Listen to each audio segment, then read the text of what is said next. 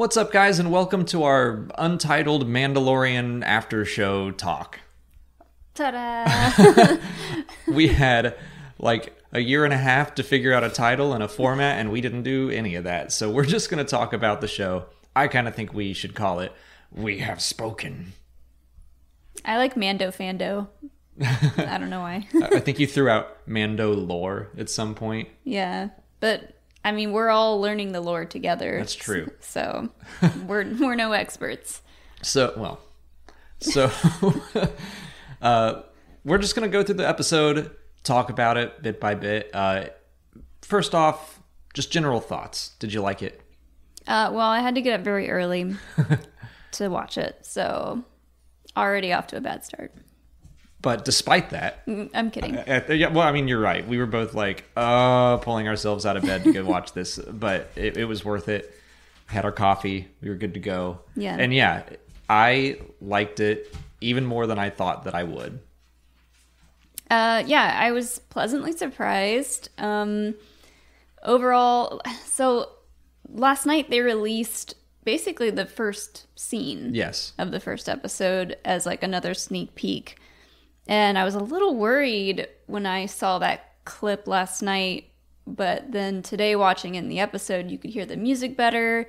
So something about it was just a little bit different, and it all seemed better to me. Yeah, I mean, it was a truncated scene that they released last night. And they also showed that clip at Celebration, or at least part of it. But yeah, I think that my biggest worry about this series going into it was that it would just be very, and I said this in my review, surface level and not a whole lot of substance to it. That it would just be about a cool guy in cool armor doing cool guy things. And it was that for a little bit, but not for long. And I really, really like the direction that they're going with some of this stuff, if I'm right about it. Yeah, I mean, the whole tone of the show to start out with it got both of us hooked immediately, I think. Yeah. Well, let's get into the first scene, the first quarter, the first 10 minutes or so, which I think was really heavy on, I don't know, people in the comments were kind of like, you said fan service a lot. And I don't know if that's what I mean. It was more just like what you expected. Just a bounty hunter doing bounty hunter cool guy things. And it was fun to watch. But it probably was the weakest of the 10 minutes for me. Like, as the show went on, I got more and more and more interested. Yeah. Because, like I think we talked about this before. The Mandalorian himself seemed like too good to be true. Like, just he was going to just be good at everything and, like, slinging... Gary Stu. Yeah, slinging guns and stuff like that. But as the episode goes on, you see him struggle a little bit and, like... Yeah, he's probably good at what he does, but, you know, it's hard work. Yeah, I get, like, the first sequence I felt was predictable, where he goes in and you see these guys roughing up this dude, and he comes in and kind of saves the guy, but I'm like, well, that's obviously his target. Mm-hmm. And some of that was given away in the trailers, so I don't want to be like, oh, I can just predict the show. Like, you could see that guy frozen in the trailers. Yeah. But it still played out in a fun way. I liked his target's character, who was Horatio Sands, I think. Mm-hmm. From SNL. Yeah, a lot of comedians in this show. We haven't gotten to Bill Burr yet, but Brian Posehn was driving that speeder, and he pulled up, and we're like, is that freaking Brian Posehn? That was such a pleasant surprise, because I know how much of a Star Wars fan he is. Yeah. I feel like John just has this catalog of nerdy comedian friends that he's going to get in. I bet Patton Oswalt will show up eventually. Oh, yes, please. But, I mean, even though I felt it was a little predictable, it was still cool to see. We finally got to see that Corran get cut in half by the door, which they've been teasing that since April. And now, finally, it's just... Well, the fact that there's a Corran at all, like... Being able to see all the alien species just in the very first episode was really exciting. Like, the makeup looked really good. They all did look really good. The CGI, it didn't look overdone. Like, of course, the blurgs are all CGI, but everything else looked really good. I almost wish they hadn't shown anything at Celebration because it was all unfinished and the CGI wasn't done. And I remember seeing a blurb in that unfinished stuff, and I was like, oh no, like Star Wars on a TV budget is maybe gonna look rough. And then like once trailers started coming out, I was like, okay, that was for sure unfinished. They didn't say it was unfinished publicly, which was why I was a little worried, but like everything in the show looks great. Yeah. The makeup, all the CGI, and yeah, the Quarren looked so good. That's the first live action one we've seen like up close. And I love little things like he grabs the guy by the tentacles to slam his head down into the bar. Like practical. Yes. Like not only are they just like, look, it's a Quarren, but also like how would a bounty hunter beat a Quarren up? Like, let's think about that for a second. Yeah. And to be honest, I was a little nervous about the comedy aspect of his first bounty that he got, the guy that he got, and all the like poop jokes that he was making. there were a lot of refresher jokes. Yeah, that made me a little bit nervous, but I think it was just kind of like to ease you into this idea of him being a bounty hunter, and like I don't know, like the episode was equally heavy and light. Yeah, it was a good balance, I think. And I agree. I think the beginning was to ease people in. Like, this is basically what you were expecting from a bounty hunter show. Let's give you that. Yeah. And show you a crazy new Star Wars creature. It was like they were kind of checking boxes at the start, which is fine. Well, it also makes sense in the way that, like, the very first scene is like a really cool bar fight scene, so that gets adults hooked, and then the guy making jokes about pooping is like, oh, that's kind of for kids. And so we're getting everybody hooked in. Yeah, I think that the first 10 minutes sufficiently got everyone hooked. It did, I don't know, it felt fan servicey, fan filmy to me, just in that, yeah, they were trying to kind of satisfy people quickly. I didn't feel that at all. Okay, then that was just me. I don't know. Like, I think part of it is even just the nature of having the main character be in a mask. I mentioned this in some other places that it's a little harder to connect to a character like that, and it feels that to me just screams fan film, just because we've seen so many fan films about stormtroopers and bounty hunters and stuff. But he is the man with no name, and I didn't really get that fan-filled vibe after the first scene. And even so, it was the best, most expensive fan film I'd ever seen. It was very impressive. And like I said, stop saying fan film. I'm sorry. You're not allowed to say fan film or fan service anymore. So, moving into the second quarter of the episode, I guess that's when he's delivering the bounty. You get to learn a little more about the Bounty Hunters Guild. We meet Greef Karga. Really liked Carl Weathers in it. Wish he were in it more. Hope to see him a lot more in the rest of the series. Mm-hmm. But yeah, the idea that so the Mandalorian doesn't want Imperial credits.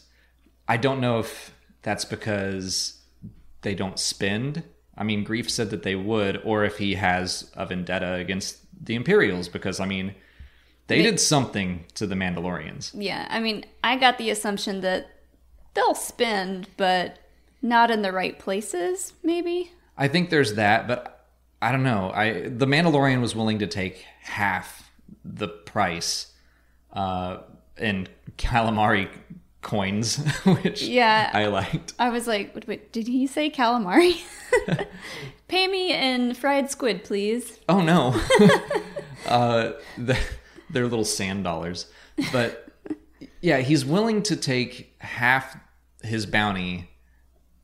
That to me just screams like, no, I'm not touching Imperial money. But then he's going to go take a job from Imperials, but he is desperate for money. So like, I don't know. I'm probably just reading too much into that, but they like give him the Beskar back, Werner Herzog and everything. And they talk about like the Great Purge and I don't know. That scene was kind of tense for me. and not like in a good way. I don't know. I just was like, who are these people? What's happening? I wish that those characters had a little bit more setup, but I'm sure we'll get to know them in the next episode and so on. I mean, I think that we just need to know they're giving him Beskar. They're Imperials. They made that very clear. And then when we get to the end of the episode, we'll talk about maybe what it is that they're after. Yeah, I think we're going to learn a lot more about them and what they want. Werner Herzog is fun in Star Wars. I like him. Yeah.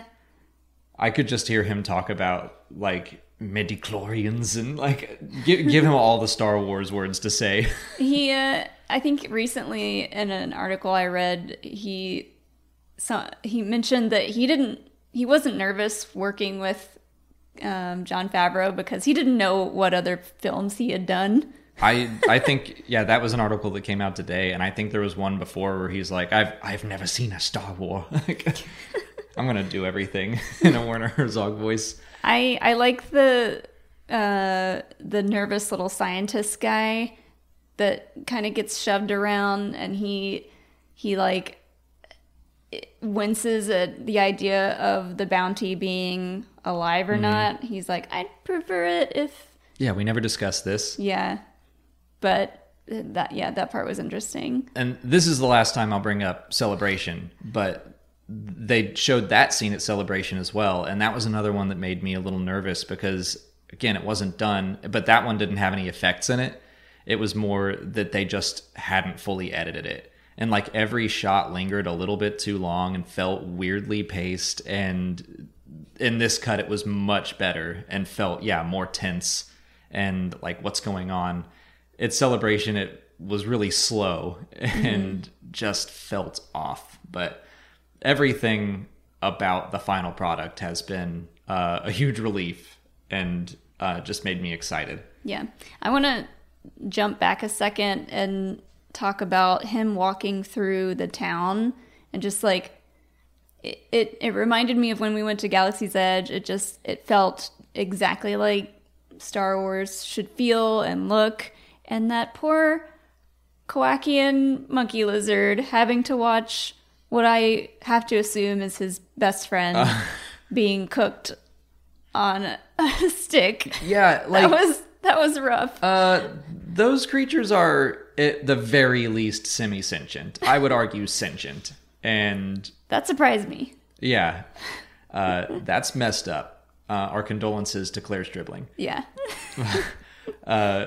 But yes, I completely agree. The set design and everything, all of the costumes, everything felt lived in, which is a big term that gets thrown around with Star Wars.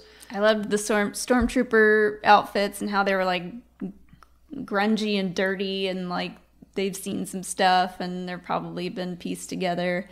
Yeah. So it's something about like even the way that the armor fit. It looked like it didn't fit. Right. It's like the people that were wearing them have lost weight and it doesn't fit them quite right anymore. Like really enhances the idea that the Empire is on hard times. After that scene with Werner Herzog where the Mandalorian takes this new job, that is the point where he goes down some stairs and you see other Mandalorians in this tunnel. And I was like, that's when I perked up and was really like, oh, this is going to get into some cool new stuff. Like there's kids down there running around. Yeah, I couldn't tell. I tried to pause it, but I couldn't tell if they were wearing tiny Mandalorian helmets. I don't think they were. It's from their backs. They're wearing helmets of some kind, and I was like, do they just get those when they're toddlers? And it's like, did Mandalorian parents get frustrated when they keep outgrowing their armor? Like, well, you didn't. They definitely don't get any Beskar until they're fully grown. Yeah. This is your training armor. Yeah. But yeah, the idea that there is this little community of Mandalorians. And they have that insignia like over where the blacksmith area the Mythosaur, is. Which looked like it was made out of Beskar. But like I was expecting the Mandalorian to be the Mandalorian in this show for the first season. I thought we'd explore Mandalorian stuff in season 2 a little more, but like no, they just dove right in, and that's what excited me. I guess when I think about my expectations for this show, I was thinking everything would be a little smaller, the way that the animated shows tend to be a little more focused on like just Lothal or just Castellan. Clone Wars was the outlier there, but like Star Wars Rebels and Star Wars Resistance started small, and then the world expanded in season 2. I think The Mandalorian still might do that in a sense, but it went a lot bigger in episode 1 than I was thinking it would, which just bumps my excitement up a whole lot of levels. Yeah, and we also saw in a Vanity Fair article that there was an interesting looking fellow in that tunnel that looked similar to Mr. Boba Fett. It's not Boba Fett. It's not, but I'm not. For people who don't know right now, me and the Templin Institute have a bet going on about whether or not Boba Fett is going to appear in this show. I'm guessing no. He is guessing yes. So that wasn't Boba Fett. Check out that Vanity Fair article. They have the image like blown up and lightened and everything. But basically it's just another like random guy in Mandalorian armor that the colors look similar. He looked more like Jodo Cast to me. Yeah. And he kind of like does this same little like movement that Boba Fett does. I don't know. I think it was just a nod. Like there's going to be several wink wink nudge nudge type things in this show, and I think that might have been one of them. I don't know. Yeah. So he goes to this armorer, which I think it's funny that it's just like at the end of this tunnel, open door, like you just walk right in. Bring her some Beskar and she'll make you some new armor. And that's really cool. Yeah. But that's when she was talking about, this was taken from the Great Purge. And what is that? Yeah. It could mean Order 66, like the Jedi Purge. But I'm guessing that it's more Mandalorian-centric and something to do with when the Empire ruled there. I really hope we get to learn what happened to them after Star Wars Rebels. Last we saw, the Mandalorians were rising up against the Empire.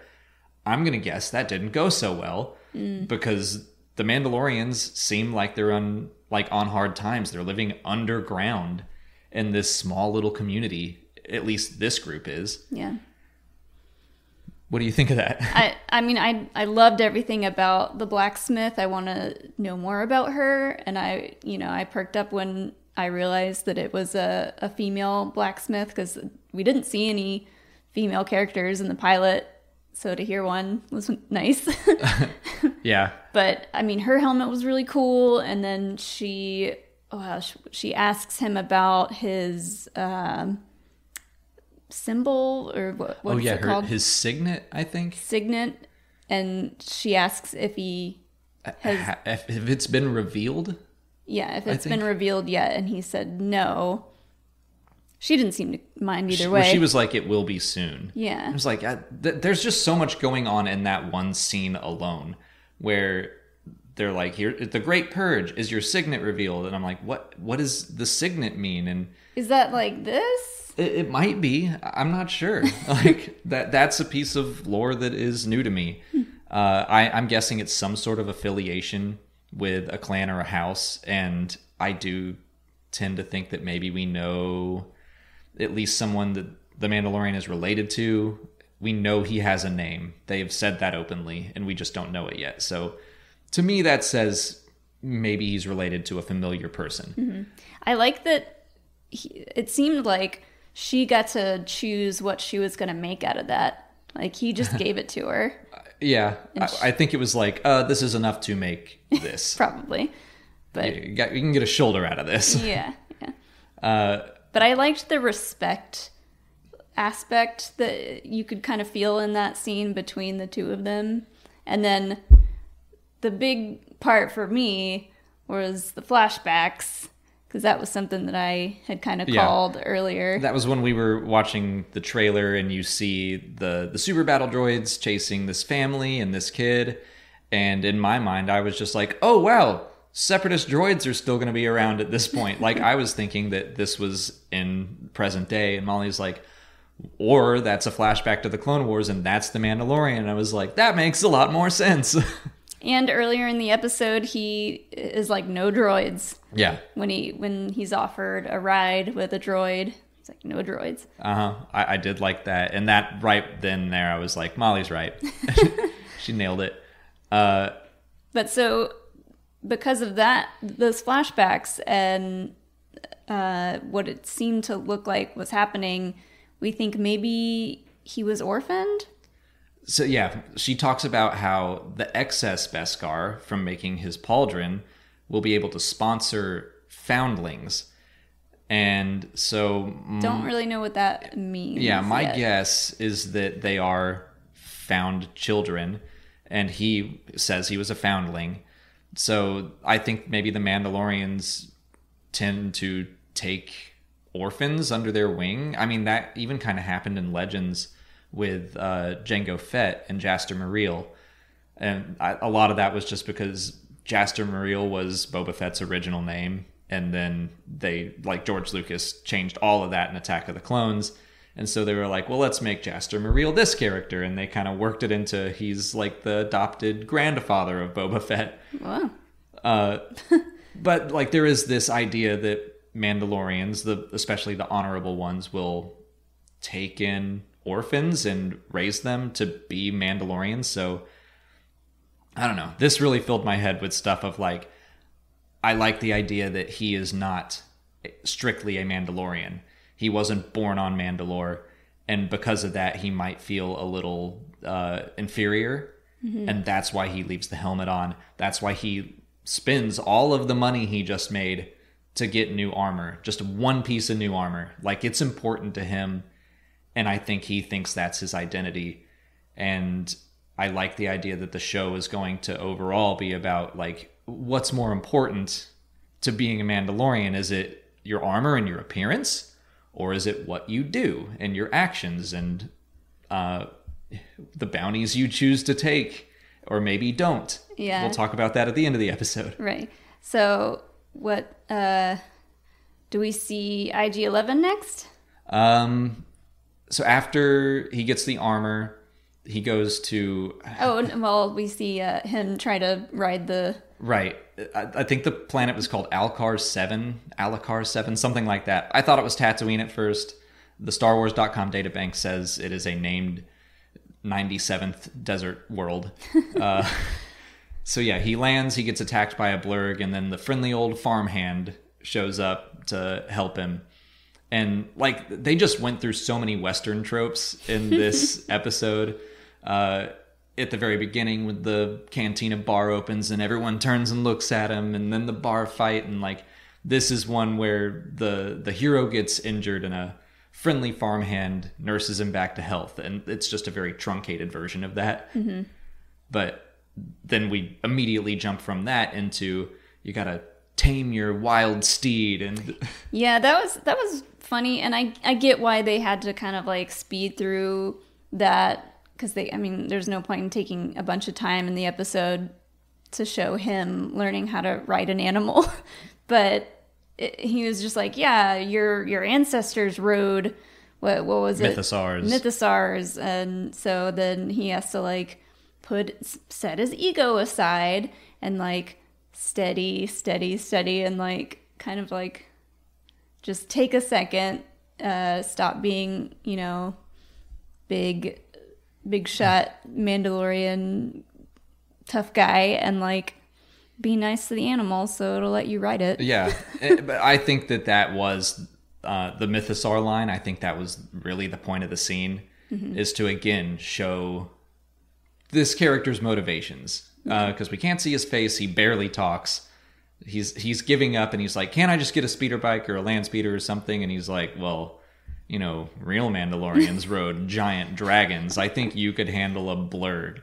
And immediately he's like, yeah, okay. And he does it. So I think we're learning a lot about just his motivations through things like that. But also, apparently all blurgs are female because the males are eaten. He said something about that, and I was like, whoa. Yeah, I guess male blurgs don't live super long. Yeah. But I like that you pointed out that he had to like calm down and approach it slowly, and that's a very Jedi way of looking at things too. Not just Jedi, but Star Wars in general. It gave me Ezra vibes. Yes, I don't think the Mandalorian is Force sensitive. Or Ezra. Oh no. Don't start that rumor. But yeah, like I think that it was just about him centering himself, slowing down. Like that is just a message of Star Wars in general. Yeah. Luke trying to use the Force, clear your mind, all that stuff. But once he gets his wild blurg tamed, he's able to ride it to the, I don't know, not pirates, not raiders, like just outlaws, I guess, to keep with the Western motif. And I did keep asking myself, like, why is this Ugnaught Kuiil? Why is he helping the Mandalorian for free? And it's all about just like, well, ever since they showed up, like, they've been causing trouble, and there will be peace if you are able to kick them out. Like, that's a very Western thing, too, and samurai thing. Mm-hmm. So he drops off the Mandalorian, he's looking at the camp, and then IG-11 strolls in. And he says something like, oh, there's already a bounty hunter droid here. He's like, his first thought is like, I gotta get rid of this guy. Oh, he's like, you can almost hear his eyes roll, like, oh, a droid. Yeah. And instantly, I fell in love with IG-11. I always liked IG-88, and you can see him fight and move, and he's very scary in the Shadows of the Empire game. But still, I've always wondered, like, in real life, how intimidating could that big, skinny droid be? And the answer is very. Yeah, I mean, the way he, like, revolves and is able to shoot multiple guns at a time, that, like, makes him pretty intimidating. Insanely formidable. Yeah, and also, like, I just loved the way he moved and walked. Yes, that's what I was going to say. It looked like, I don't know, it didn't look... It didn't look like 3PO moving and walking. 3PO has, like, this human element to it. Yeah. IG-11 was, like, a robot meant to kill. Like, very stiff, but fluid. It's hard to describe, but, like, I really liked the way that he moved and then would just stop and shoot his arms around. And it's like you said, C-3PO and even K-2SO has very fluid, human-like motion to them, but he is moving around like this stick made to shoot guns. Yeah. I think they nailed the movement. I really loved IG-11. And then I liked their chemistry together. For a metal stick with guns and a man with a mask, like, their relationship was a lot of fun just in those few minutes. And he points out that he doesn't like droids, but immediately figures out that he has to work with this droid because they are way outnumbered. And he even says, like, you're pretty good for a droid, or like, you're not bad for a droid, or something like that. Like, he's already getting over his prejudices. Yeah. But this is, like you talked about earlier, this is where we get to see that the Mando struggles. Mm-hmm. And I liked that a lot, that he gets shot by IG-11. There's a lot of times where he's pinned down. There's a great moment where they get to the door, and then they don't know that big old blaster cannon is around the corner, and they're like, let's go, and they pop out, and he just goes, oh, and they get back in the cover. Like, he doesn't predict everything. Yeah. He has a lot of trouble. IG-11 keeps trying to self-destruct. Yeah. And he keeps telling him not to. That is for sure going to come back. Like, it was a fun joke right then and there. I'm going to predict now that despite what is about to happen between them, I think they're going to swing back into being friends, and IG-11 will self-destruct at some point to help save the day. That feels like... You're already killing off a character that we haven't even gotten a chance to love all the way yet.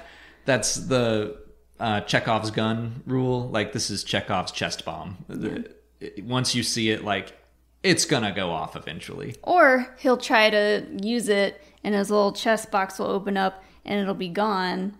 And Mandalorian will have it, and he'll just, like, toss it and be like, no, you're sticking with me. I like that, because then it takes the trope a step further. Or, like, yeah, he'll open it up and there will be something different inside.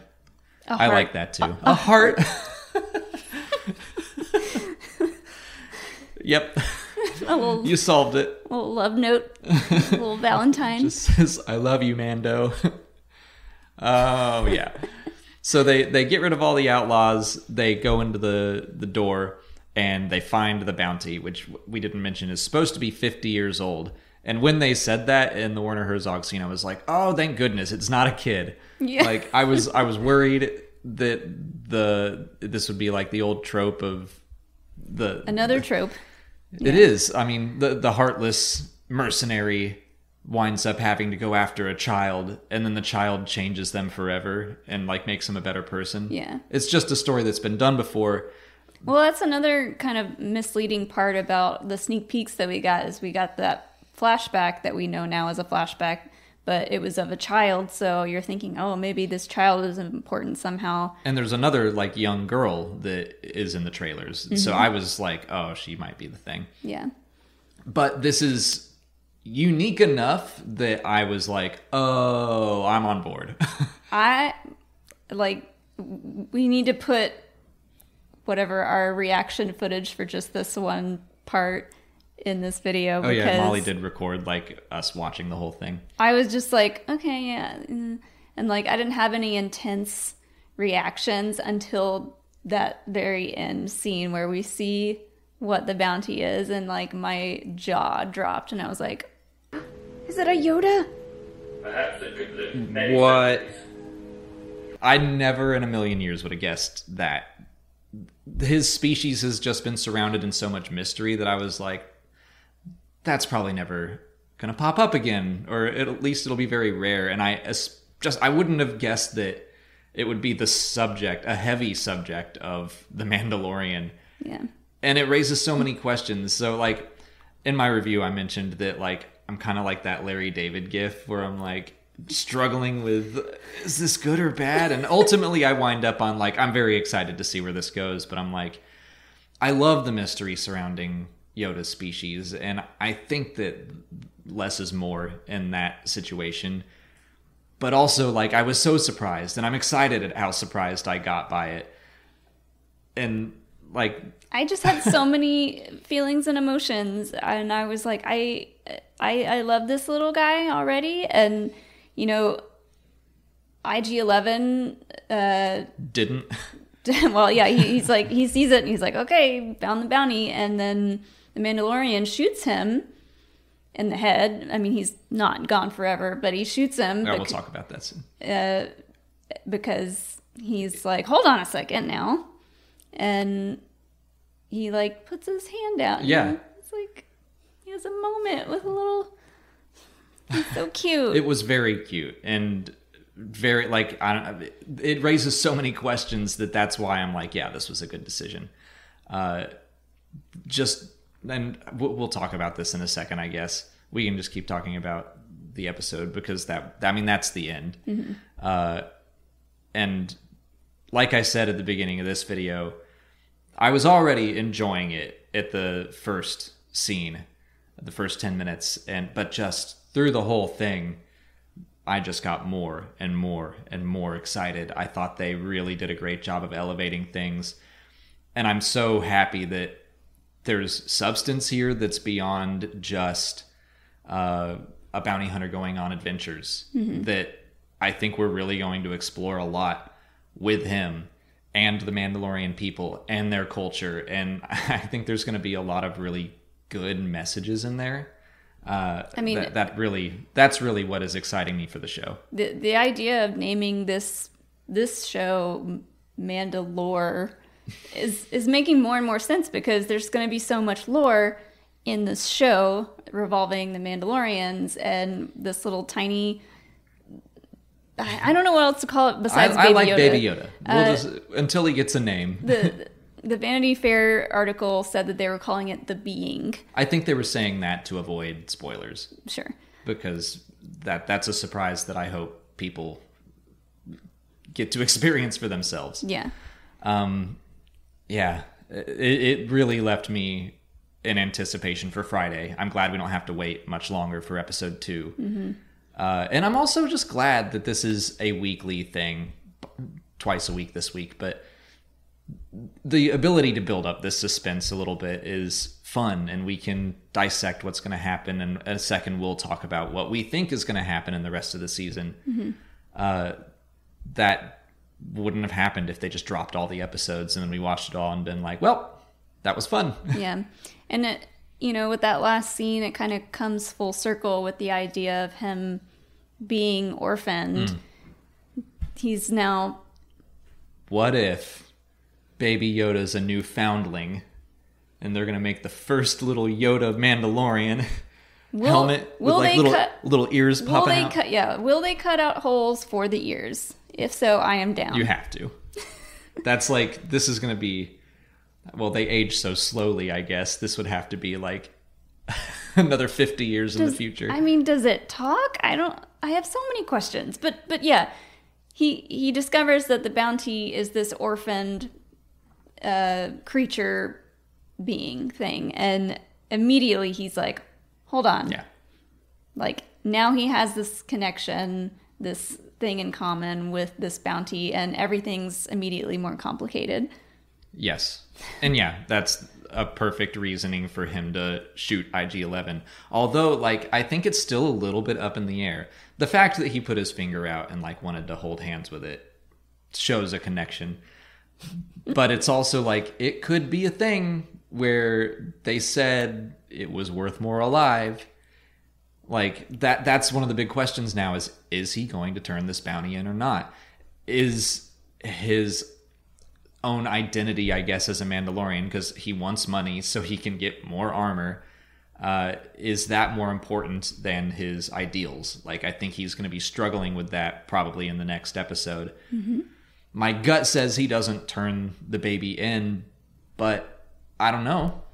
I mean, I feel like the rest of the season might be about him figuring out where to take it, what to do with it, and maybe along the way, Cara Dune and her people decide to help. And I don't know how centric this little Baby Yoda is going to be for the overall story. I think my current guess is that he is going to actually turn the baby in. And then I think over the course of the series, he's going to just struggle with that decision and be like, that was wrong. I'm going to turn around. And he's going to go save the baby and decide not to do that. That's my current guess. I don't think he does that, because once that Baby Yoda gets into that creepy scientist guy's hands, they're going to do weird experiments on him. Yeah, I was going to say, like, what do you think the Imperial Remnant wants with this? Well, I mean, there's a good chance it's Force sensitive. I agree. Maybe they are trying to learn more about the Force, raise him to be a Sith. I don't know. Tiny new Emperor. Yeah, I honestly have no idea. That's what my first thought was as well. Like, he's probably Force sensitive. The only other two members of the species we've seen are Force sensitive. Oh, you got to talk about your theory of that it's Yoda and Yaddle's baby. My new ship is Yodel. So Yoda and Yaddle. They had a secret affair, and this is their baby. They got together. They had a little too much Jawa juice one night. Somebody spiked their Jawa juice, and something beautiful happened, and now it's in The Mandalorian. If its name is Yodel, we will know for sure. His name is Yodel. we can call it that for now. Yeah, like, I do have a feeling it's Force sensitive, and so they're probably, like, maybe every member of that species is Force sensitive, and the Empire's trying to find out why. Mm-hmm. And see if there's a way to replicate that. That's the best guess I have right now. Yeah. Is it going to float toys? Oh, man. We've made this joke before about just like... I mean, it's 50, so maybe it'll float calculators or something. I don't know. Well, I like the idea that just in this next episode on the ship ride home, he's causing chaos in the Mandalorian's ship. And he's like trying to fly. Yeah. But this little baby is floating all of his blasters around. Like... Well, something else that I thought of, just like out of the blue, I thought of the Clone Wars movie and how Ahsoka has to wear the backpack with the little baby hut in it the whole time. I'm like, what if he like wears him like a backpack?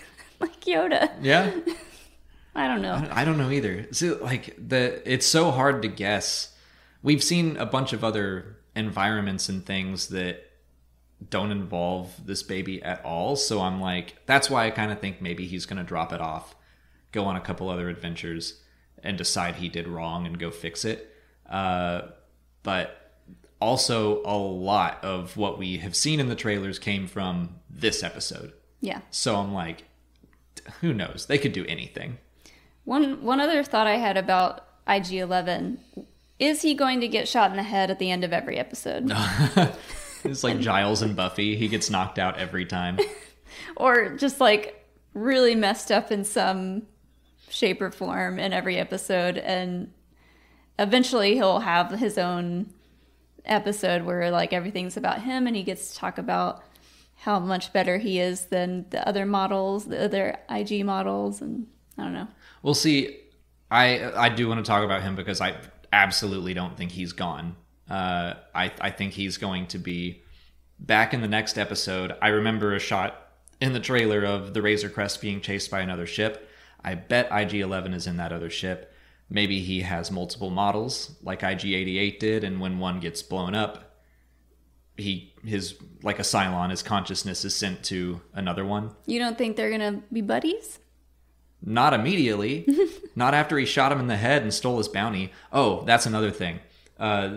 We don't know a whole lot about the Bounty Hunters Guild in canon, but in the Boba Fett Age of Rebellion comic, there's a whole plot about how one bounty hunter poached someone else's bounties, and that got him a death sentence. The Mandalorian just did that. Yeah. Greef Karga probably isn't going to be too happy with the Mandalorian once IG-11 gets the word out that they agreed to split this bounty, and then I got shot in the head, and then he took the baby. Mm-hmm. So that could cause a lot of problems for the Mando. Maybe one of the other characters that we meet along the way helps him reprogram IG-11. Maybe. And like this could, you joke, but he might find a heart along the way. And I mean, like he might find a little redemption of his own. Yeah. I think that they probably will wind up friends again, but not for a minute. I think he's probably going to chase the Mandalorian around, try to get some revenge, and then something will happen where his ideals change, which will be interesting for a droid, but yeah, that's what I think. Yeah. Do you have anything else? I think we talked about everything. I think we did too. Do we want to do like our top 3 moments? Sure. Just like throwing out stuff that we hadn't discussed, and I got to think on the spot. I mean, you go ahead. My top moment is Yodel, baby Yoda, whatever we're gonna call him, because he's adorable and I love him to death. Next to that, or do you want to go? I think probably just the whole action sequence outside of Yodel's little area with IG-11. I had so much fun watching that, and I really liked the chemistry between the two bounty hunters. Yeah. I'll say the blacksmith. It's probably my second favorite part, just because I think there's a lot to unwrap with all that stuff. Yeah, honestly, I think blacksmith might be my top moment. That whole scene, there was so much happening in it, and I feel like informed a lot of who the Mandalorian is and what we're going to learn about him, and it meant so much. It was just kind of like the turning point for me already, which usually in shows I think it takes a while for me to get there, where I'm like, okay, this is something great. That was the turning point where I was like, I'm enjoying this, to like, oh, this can be something awesome. Yeah. And then I guess my third would be IG-11, just their chemistry together, and his like self-destruct, nope, self-destruct, nope. Mm-hmm. That's another reason. Like, he was so ready to blow himself up. If he's got another copy of himself, like, sure, why not? That's true. My number 3, maybe Brian Posehn. Honestly, like, that just made me so happy. Yeah. Because I know how big of a Star Wars fan he is, and like, I don't know. I knew it meant a lot to him. Yeah, it's true. So, yeah. Any big predictions for next episode? I think I made them all. Do you think we'll see Cara Dune in the next one? Gosh, I hope so. I do too. Bring in the ladies. Yeah, like, she looks awesome in all the trailers and stuff, but she's been featured so rarely in the trailers. And I'd be happy to get the Twilight creepy looking lady with the knife. Yeah, her and Bill Burr, like another comedian. Yes. But yeah, I remember when they were talking about the characters at Celebration, and Cara, when she was like, or Gina Carano, when she's like, Cara is an ex-rebel shock trooper. Everyone went, oh, like that was very intriguing, and I want to meet her. Mm-hmm. So yeah. Good stuff. I guess that's it for our first episode of Mandalore, or whatever, our Untitled Mandalorian show. Yeah. We talked for slightly longer than the episode actually was. Which someone actually predicted that your review video would be longer than the episode itself, but here we go. Yeah. Didn't want to disappoint him, so we just sat down and recorded for almost 50 minutes. But yeah, thank you guys for hanging out and listening. Let us know what you thought about this long format and about Chapter 1. So I was surprised that it was just Chapter 1, no episode title. But that's fine. Let us know any other topics, formats you want to see from this little like after show that we're going to do. I just threw in the top 3 moments and the predictions at the end there. So I don't know. And we will be releasing audio commentaries for all of these episodes as well. We have been doing Clone Wars commentaries, but we're going to take an 8-week break from that and do The Mandalorian, because that's what everyone's excited about. So that'll be released to our patrons every week. And I don't know, we'll try to get the first episode out soon. Yeah. And, if you're interested in looking into our Patreon, the link will be down below in the description. Yeah. But yeah, if you want even more Mandalorian talk from us, that's where it'll be. But thank you guys so much for watching. May the Force be with you. And we have spoken.